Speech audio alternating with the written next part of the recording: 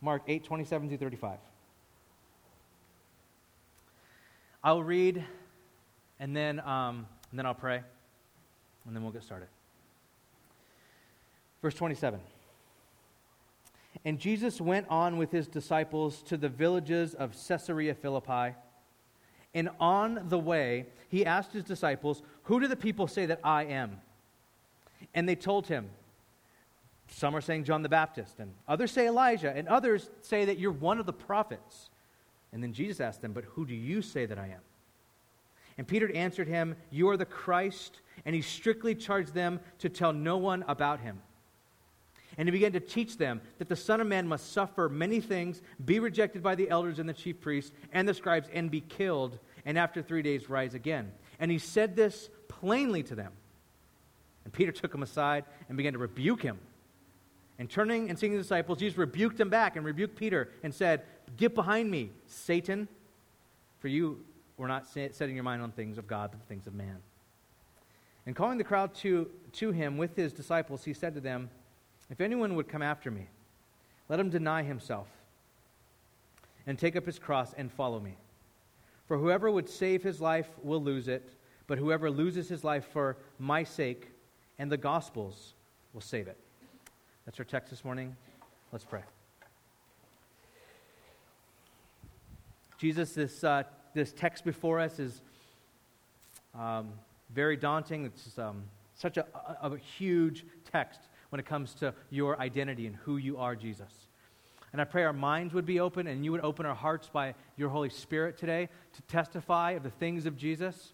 We pray, God, that you would shut the mouth of the enemy. I pray against Satan's works and his effects and the things that he tries to do to muddle our mind and muddle our heart. And just as Jesus just rebuked Peter, Lord, we ask today that the things that in our lives that are just not meshing sometimes or aren't clicking, that you would rebuke those things and get us back to where we see you clearly. And so we pray for clarity today. We also confess, like we talked about last week, God, we confess that we're blind. We confess, Lord, and I confess that sometimes we don't see everything clearly, and we need you to open our eyes. And so we pray that you would open our eyes this morning. We look to you, Jesus, and we want the right way to see you. Not our own way.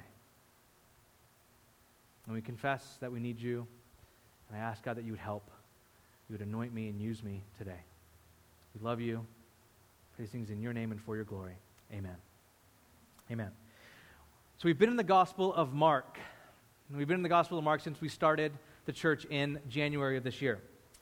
And Mark's goal, the reason why we've been studying Mark is Mark's goal is to show us the real Jesus. That's his entire narrative goal, to reveal to us, his audience, today that's you and me, his audience, who Jesus is, his identity.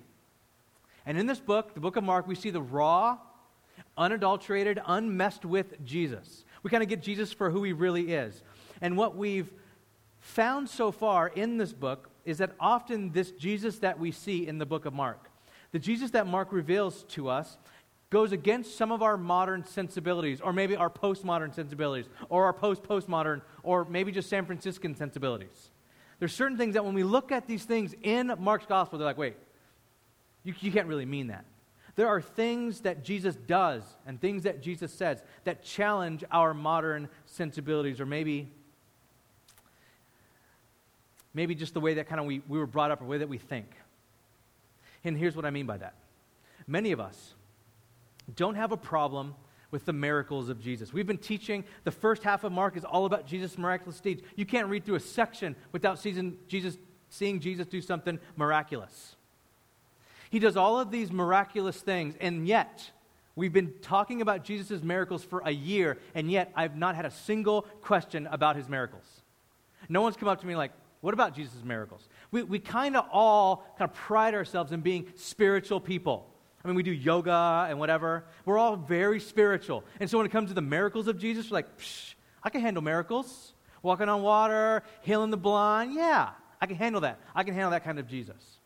So that doesn't really offend us, but here's what does offend us. Here's what does kind of rub against our modern sensibilities. Jesus' exclusive claims. That kind of, like, that makes us stand back. Like, wait, I can handle his miracles. I can handle him walking on water. But to say that he is the only way. What do you mean he's the only way to true life and salvation? I have friends of other faiths and backgrounds. What do I tell them? I can't really, that rubs me really weird. What do you mean that Jesus is the ultimate reality, the true reality? And this is really what challenges us. Dr. Martin Lloyd-Jones, when teaching on this text in London in his pulpit years ago, said this: "There is nothing so uncomfortable as clear-cut biblical truths that demand decisions." I mean, even reading that kind of makes us squirm a little bit. Like, wait, you're telling me you're going to read some clear-cut biblical truth, and you're going to make me do something about it? See, that makes us uncomfortable. And Dr. Martin Lloyd-Jones would say that there is nothing that makes us so uncomfortable as that. As putting something forth that's clear-cut, biblical, and then saying, make a decision. Well, we come to one of those truths today. Jesus asks his disciples the now famous question, "Who do you say that I am?" And what we'll learn a couple things from the text this morning. We'll learn the expectations of Jesus got in the way of the disciples understanding him. And we'll also see that the reality of Jesus involves a cross. First, the expectations of Jesus got in the way of them truly understanding who he was and what he was there to do. We're at this turning point now in Mark's gospel. In Mark's narrative, it takes a turn. We began this last week. The story of Mark's story has two acts, two movements, two parts. Part one, act one, movement one is who Jesus is. That's what Mark focuses on from chapters 1 through chapters 8 and about a half. And this is all about Jesus' character.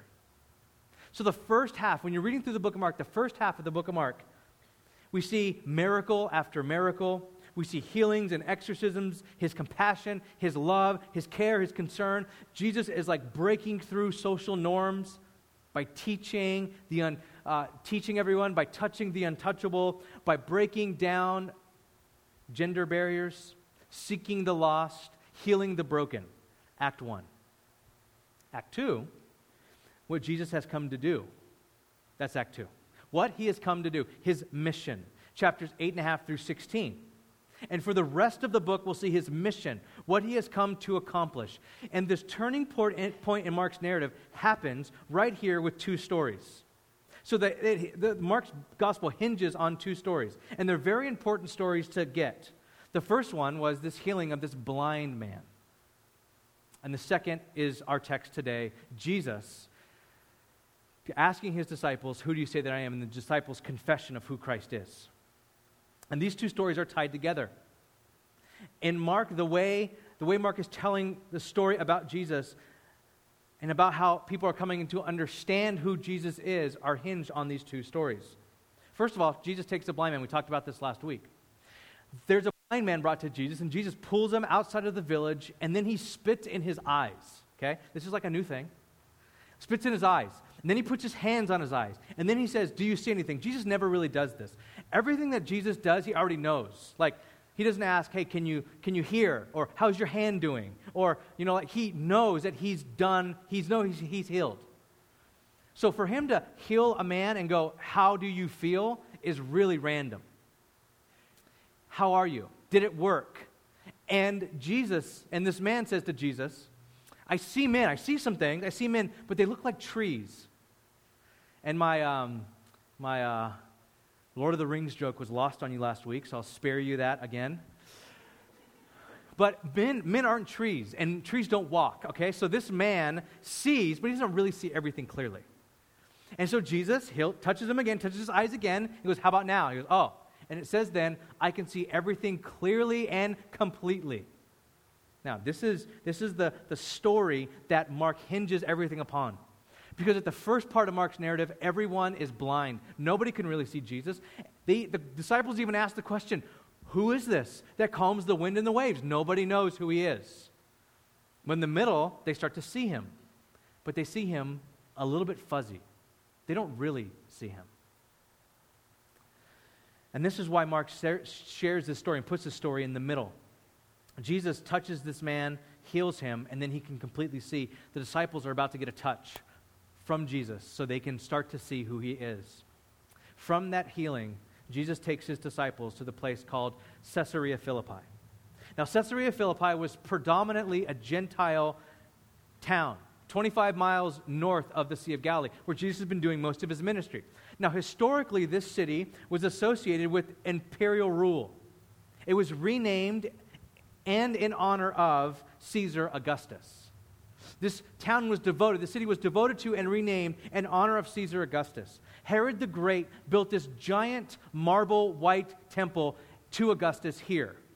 So it had all this like imperial rule undertone in this city. Not only that, it was also the site of messianic hope, according to Jewish tradition. And not only that, it was also the scene of a very violent death.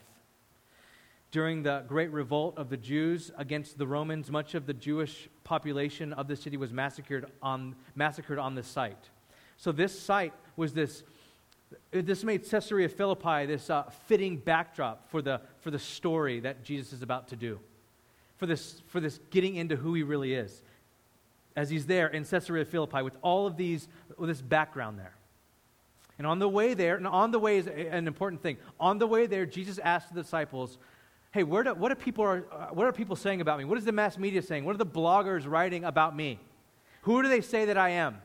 And they answer them. And then what did they ask from Jesus? Well, they're saying, some are saying you're John the Baptist. Some are saying that you're Elijah. Some are saying you're one of the prophets. Now, here's what that means. Now, we can't blow that off like, oh, they clearly didn't see Jesus. They have no idea who he is. This is what this means. They were using the people, this were the secular and religious people of the day.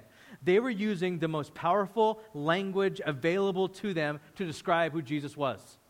They were saying, you are up there with the greatest. Some of the greatest figures that ever walked in human history, you're up there with them. You're up there with John the Baptist and Elijah. I think Matthew's gospel mentions Moses. You're up there with all of them. They're even going as far as to say, you're even supernatural in some way. Because Elijah was taken up in a flaming chariot. John the Baptist was just beheaded, and normally people don't survive that sort of thing. And so they're saying, Jesus, you are supernatural in some way. Because you're like come back from the dead in some way. So you're like the greatest figure that's ever lived, and you're also some supernatural figure as well. That's what they were saying about Jesus. They were saying, you are great, if not even greater than the greatest. And I would say, and the text I think says, that this is the perception of Jesus from a human perspective. Jesus is a great human figure. That's what many people, maybe you're saying that, maybe people at your work say that, maybe your family, I know my family, a lot of my family says that, a lot of people that I know say this. Jesus was a great human figure, maybe even one of the greatest human figures that ever lived in human history. H.G. Wells said, I am a historian, I am not a believer, but I must confess that as a historian, that the penniless preacher from Nazareth is irrevocably the very center of human history. Jesus Christ is easily the most dominant figure in all of history, yet he was not a believer. See, as great as that sounds, that's still seeing Jesus from a human level.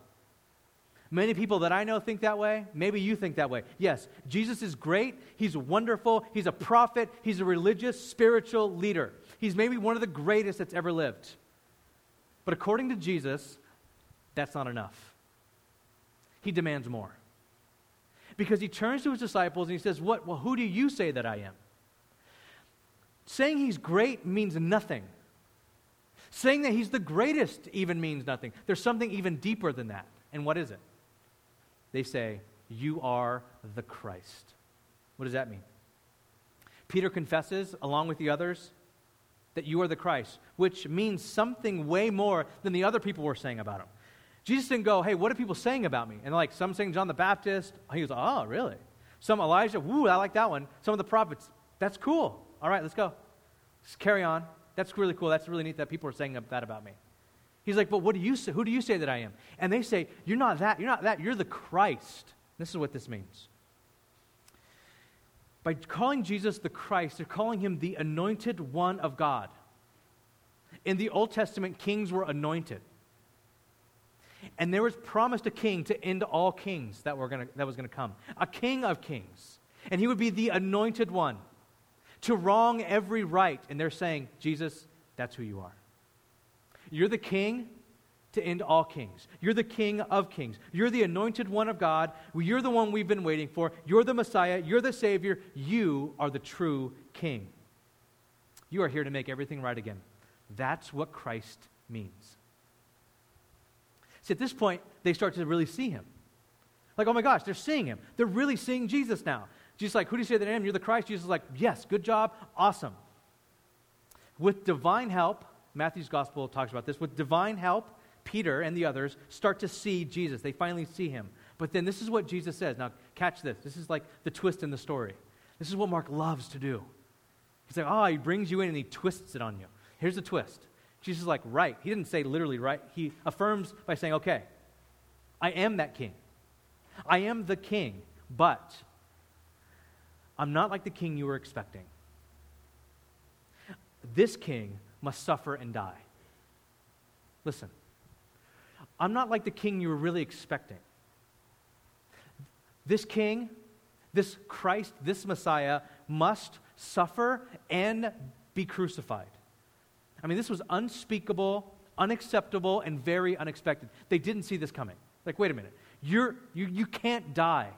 And look what Peter does. He pulls Jesus aside and he rebukes him. He rebukes Jesus. This is the same word used when Jesus rebukes Satan and casts demons out. This is not like a easy word like, hey, Jesus, let's maybe not talk about that. Rebukes him to his face. You will not die. You see, the Christ, and we have to understand this. See, you and I, we kind of get, oh yeah, Jesus is going to die on a cross. I get that. But you have to understand this. The Christ, by definition, is a winner. The Christ, by definition, wins everything. He takes it all. He's the king. So when Peter calls Jesus the Christ, he's saying, you're going to win, Jesus. You're going to be the conqueror, and you're going to conquer all of our enemies. You're going to have a throne, and we're going with you. And I get one of those puffy jackets. It's going to be awesome, and I can just sit next to you, and I'm going to have a pet lion or something, and it's going to be rad. And we're going to be there ruling with you.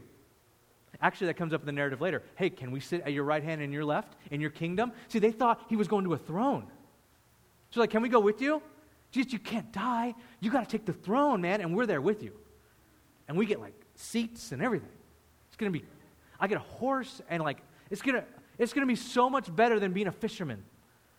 I'm following you because you're going to make all of my dreams come true.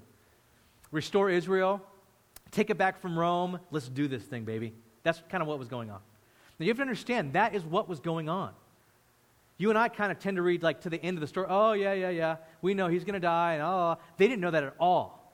In their mind, all Old Testament, they're like, oh my gosh, you're king who's going to come and rule and reign, and we're going to go with you, right? We have expectations, Jesus. I didn't leave my job and my family to follow you for nothing. You're going to get us there. And I'm going to be there with you. I got your back. Let's go. Let's do this. So, think about this. Anyone with Jesus' amazing powers, the things that he's done up to this point, his powers to silence the sea, end the unclean spirits, to heal the sick with a word and a touch, to lead thousands, to actually feed even thousands with just a few scraps of food. This type of man is headed for glory and universal worship. Anyone with this kind of power and authority that Jesus had has no need to suffer on earth. He has no need. If he's hungry, food. If he could make people see or blind, right? I mean, I would imagine if you can make people see, you could probably make them blind. So you can just go blind, you're blind, you're going to fall on your sword. He could do all of that. And this is what they're thinking. This guy's going to the top. And he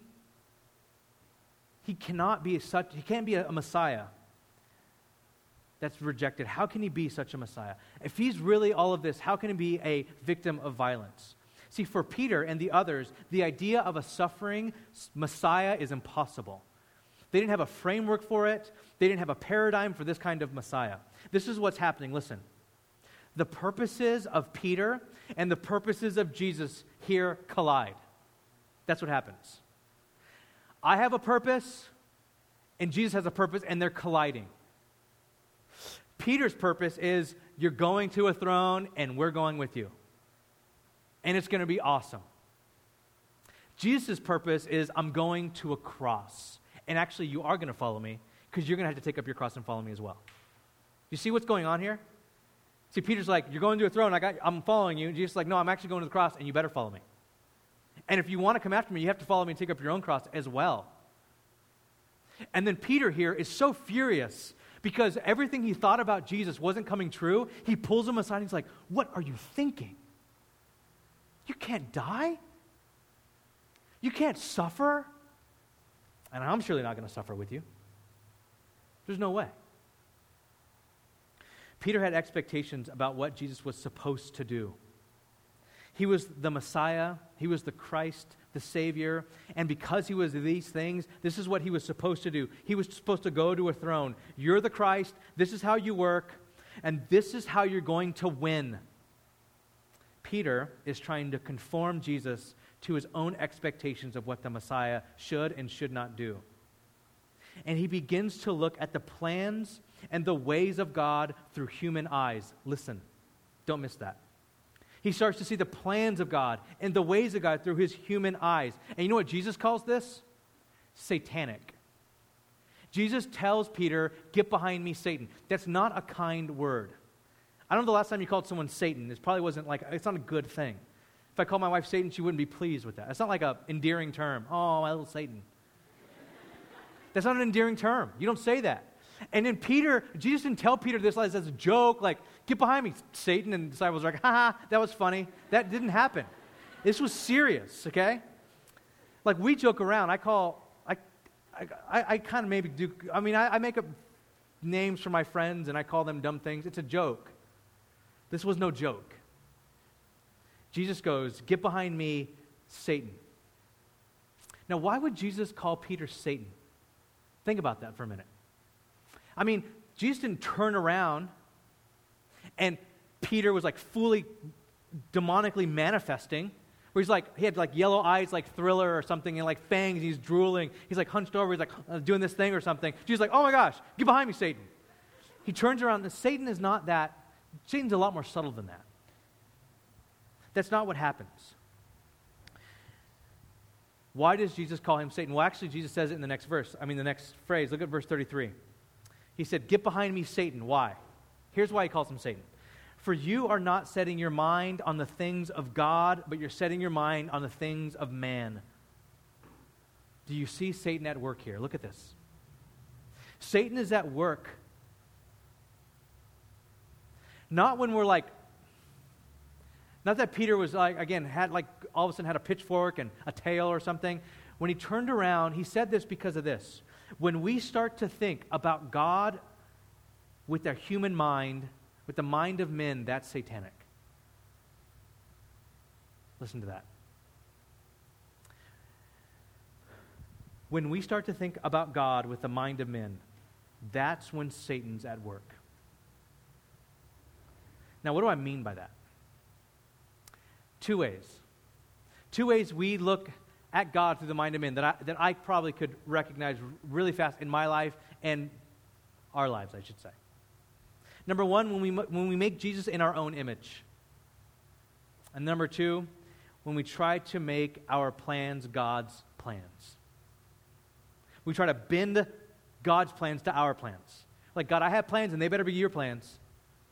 Let's talk about the first one, making Jesus over into our own image.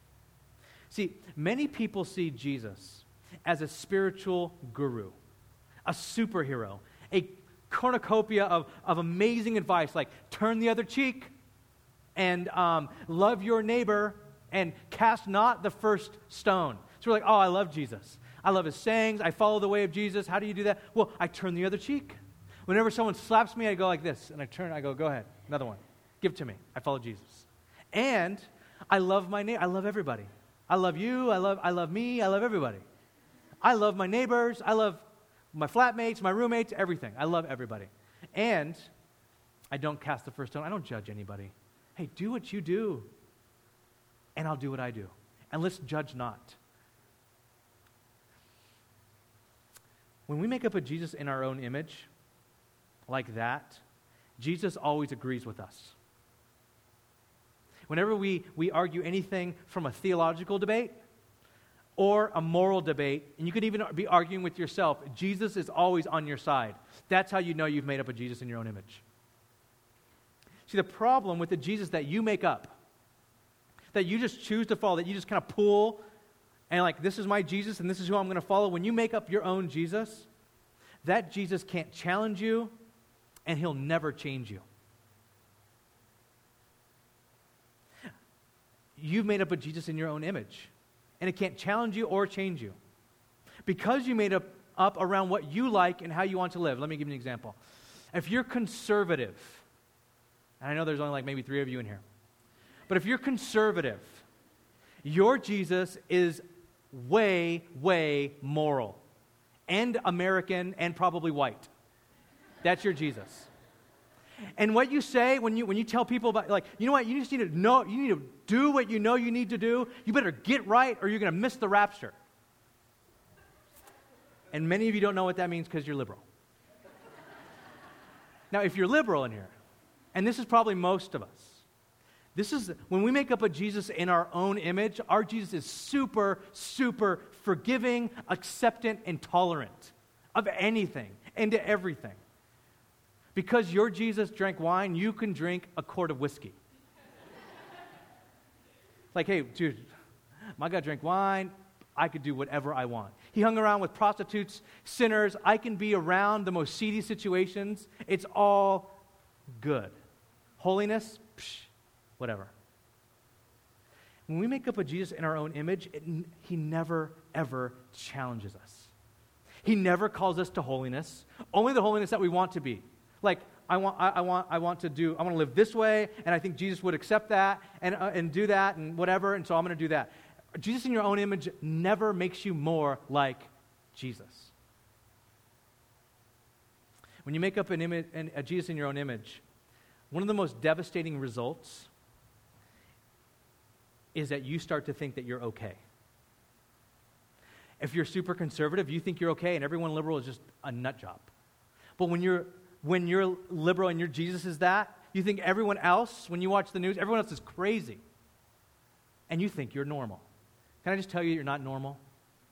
That I'm not normal? That we need Jesus to change us? We need the Jesus of the Scriptures to lead us and to guide us by the power of the Holy Spirit of God? And this is what we need. The real Jesus. The Jesus that Mark presents and the historic church confesses is not simply a peasant Galilean, holy man, a good teacher, or an outspoken prophet. He is the Christ, the Son of God. He is the Messiah whom God sent to save his people through his death. We cannot make up Jesus into our own image. That is one way. Theologically, this happens every 3 or 4 years in San Francisco. It's happened pretty much in the history of San Francisco. Every 3, 4, 5 years, some church loses its way. And they start to look at theology from the mind of men and the culture of San Francisco instead of submitting their thoughts to God. And I know that we can debate this forever. But we all have to confess that when we start to try to look at things from the human perspective, a mind of men, we get it wrong.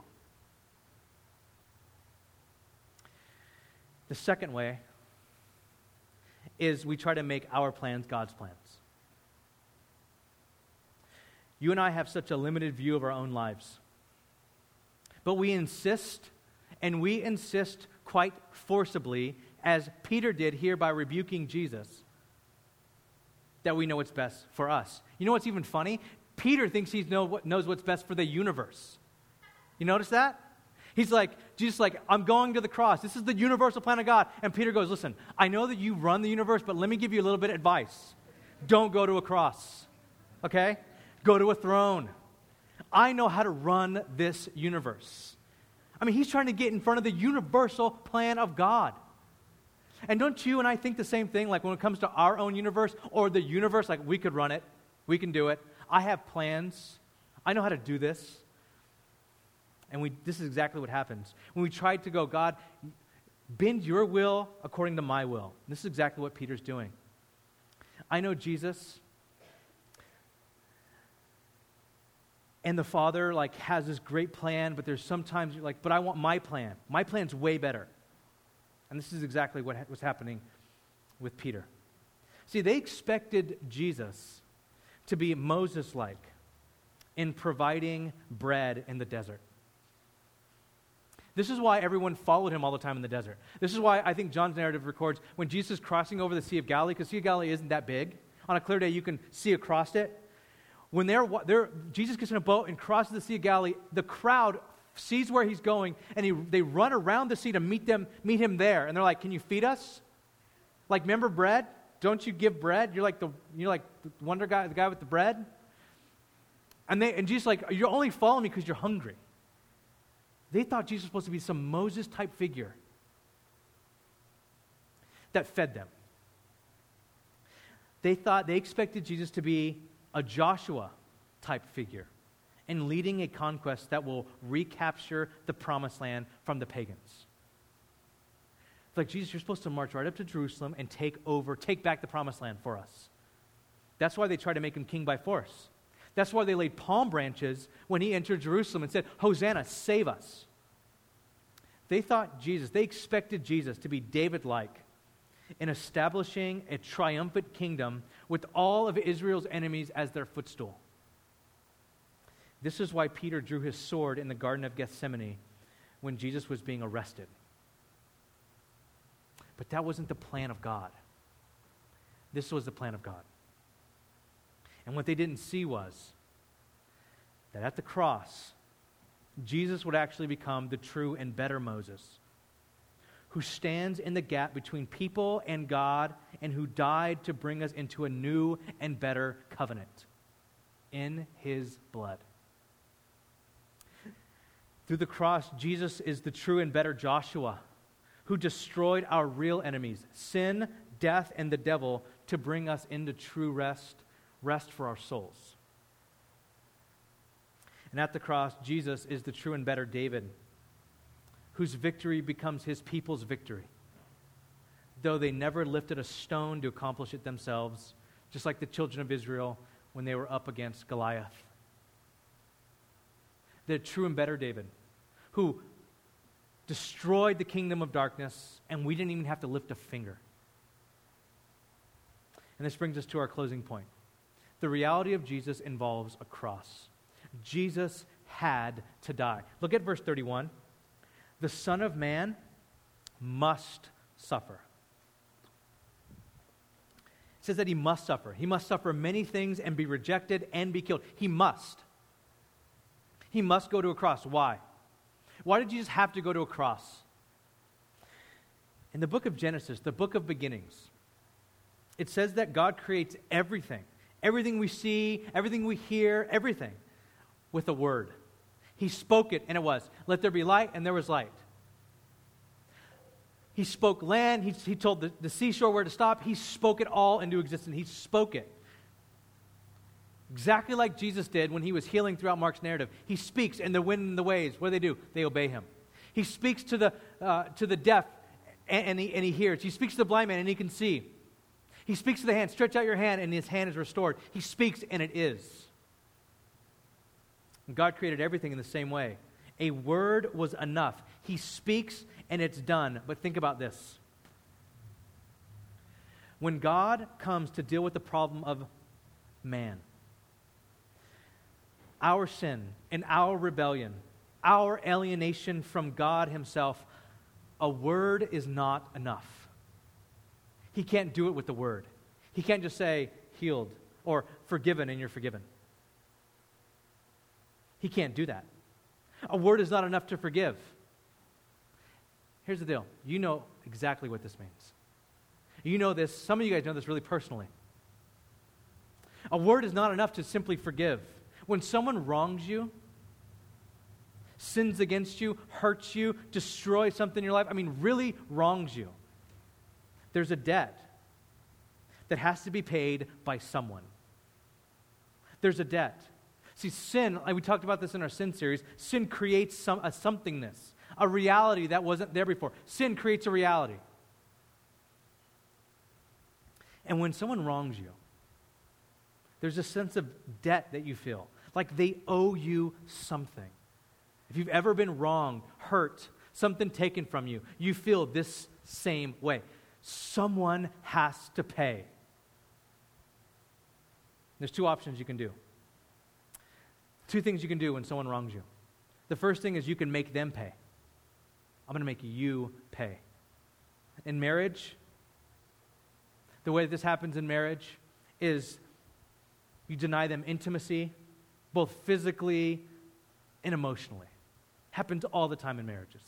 You've wronged me, you hurt me, you're going to pay. You know what? I'm going to deny you emotional interaction, sexual interaction. I'm going to hold it from you. You have to pay because you hurt me. The way this happens in friendships is you might try to make them suffer. Make them suffer back. You can try to harm them emotionally or maybe even physically. Or maybe even like sabotage something of theirs. Like their car or I don't want to give you ideas. But, I mean, you know what I'm talking about. Like sabotage. They're going to pay. They hurt me. They stole this thing. They did this thing. They robbed me of this opportunity. They robbed me of something. They're going to pay. Or you might even just cut them off altogether. But you're going to make them pay. Or option number two, what you do when someone wrongs you, is you can absorb the debt. You absorb it. When you forgive and you refuse those vengeful thoughts or actions, when you forgive and you cover their sin with your love, it hurts. When you deny, having ill thoughts towards them or wanting to repay them, and no, I'm not going to repay them. I'm going to believe the best. I'm going to keep loving them. There's a pain involved. Even if they broke something of yours, and you're just like, hey, it's cool. It's okay. You don't have to pay me back. Somebody has to pay you back. Either you pay yourself back or you just absorb the debt of whatever they broke. Or if it happens emotionally, the same thing happens emotionally. There is a debt there. There is something there that must be absorbed. You know this. And when you do forgive, when you say it's okay, there's suffering involved. Why? Because you're absorbing their debt. You're absorbing their cost. Sin creates reality, and the reason why Jesus had to die is because sin creates a reality that God cannot just ignore. Someone has to pay. Either you pay the debt, or he has to pay the debt. A word is not enough to absorb the cost. This is why Jesus had to die. Do you see why I open with that quote? There is nothing so uncomfortable as clear-cut biblical truths that demand decisions. Here's the truth. Here's the clear-cut biblical truth. Either you pay for your sins and your wrongdoings, either you absorb the debt yourself and be alienated and separated from God, or you make others pay for the wrongs they've done against you and you alienate yourself from them, or you look to Christ and see him as the Christ who had to die to bring us to God, to absorb our debt and our payment, to bring us to God. That's what Jesus is saying here. I'm not going to a throne, I'm going to a cross. Because you're separated from God, and the only way that you can be reconciled to God is if I pay your debt. If I absorb. At the cross, the incarnate Son of God became the incarnation of sin and corruption. And at the cross, every vile, foul, evil, dark, hideous trace of the fall was laid upon his sinless body. The spotless one became sin incarnate for us. And what Jesus demands then is that you follow him. Let's pray.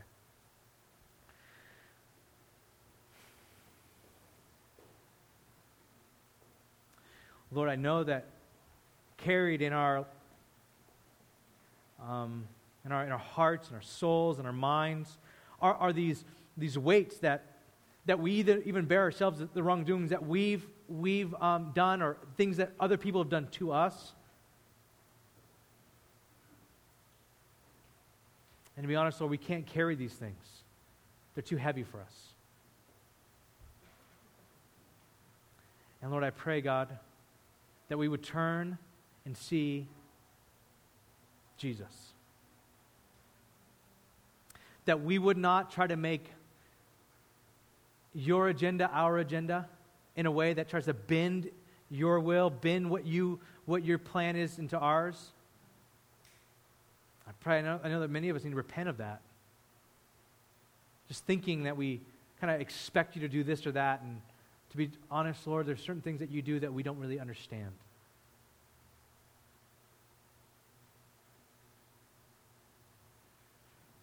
And I know, God, that